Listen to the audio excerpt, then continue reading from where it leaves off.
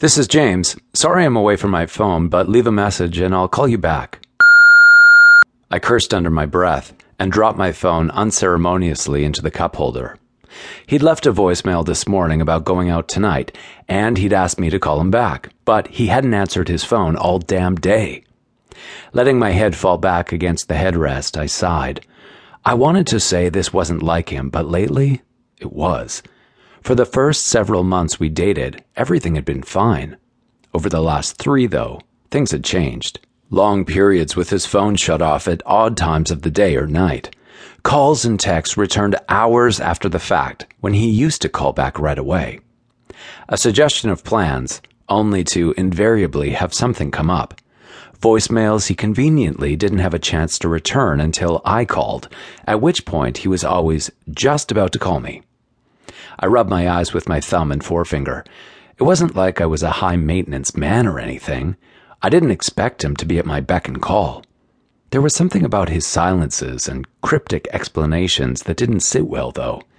The question was, did my suspicions come from being a once-bitten boyfriend, or was it just the habit of a homicide detective whose entire job revolved around picking apart little tells and details to see if someone was lying?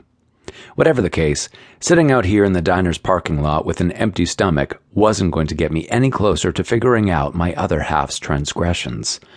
Muttering a string of profanity, I got out of the car and went inside. My partner, Max Kessler, had already commandeered a booth and ordered coffee. He pushed one of the 3 cups toward me. Problems with the boyfriend? Again? Yep. I took a seat and pulled a couple of sugar packets out of the ceramic holder beside the napkin dispenser. How'd you guess? He laughed.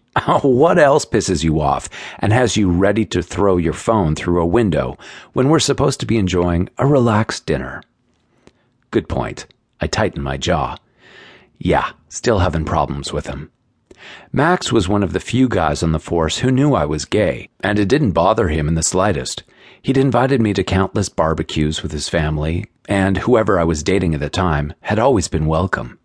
Yet another reason we'd worked so well together for this long. When are you just gonna dump his ass? Max eyed me over the rim of his cup. If he's making you this miserable.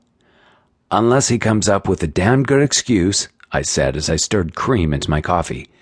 He's gone tonight. I'm over it. Max raised an eyebrow, but said nothing. I didn't blame him for his skepticism. How many times had I said that in recent weeks? Even I didn't believe me anymore. The diner door opened, and Max glanced up. Ah, there he is, he waved, and I didn't have to look to know who joined us. A second later, Andrew Carmichael slid into the booth next to me. Sorry I'm late. Physical therapy ran over. Again. Don't worry about it, I said. We're just getting here ourselves. How's the arm? He scowled at his right arm, which was in a sling. Improving slowly. Emphasis on the slowly, not the improving. Could be worse. Max slid the 3rd cup of coffee across the table to Andrew.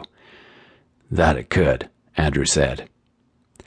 I can't believe they still have you in a sling after all this time, though, Max said. Oh, that's just because of the surgery last week. They had to go in and get all... Don't want to know right before I eat, Max said, putting up a hand. Andrew laughed. Don't want the gory details? No, thank you. Bit of a weak stomach for your line of work, don't you think? I can handle it. It's just not appetizing pre-meal conversation, thank you very much. Max gestured at Andrew's injured arm. Any idea when you'll have full use again? Andrew shrugged with the other shoulder. Another 6 months, a year, who knows? It's better now that they've taken out some of the scar tissue, but... Max shuddered. Ugh, man, I do not envy you. You don't? Andrew grinned. Come on, everyone wants a badass battle scar. Battle scars are fine and good, Max said. Losing the use of my arm? No thanks. You don't know the half of it, Andrew muttered, and focused on stirring sugar into his coffee. He was getting more and more adept at using his left hand for tasks like that, but it wasn't quite second nature yet. Laying the spoon beside the cup, he said, So, what's new on the streets these days? Same shit.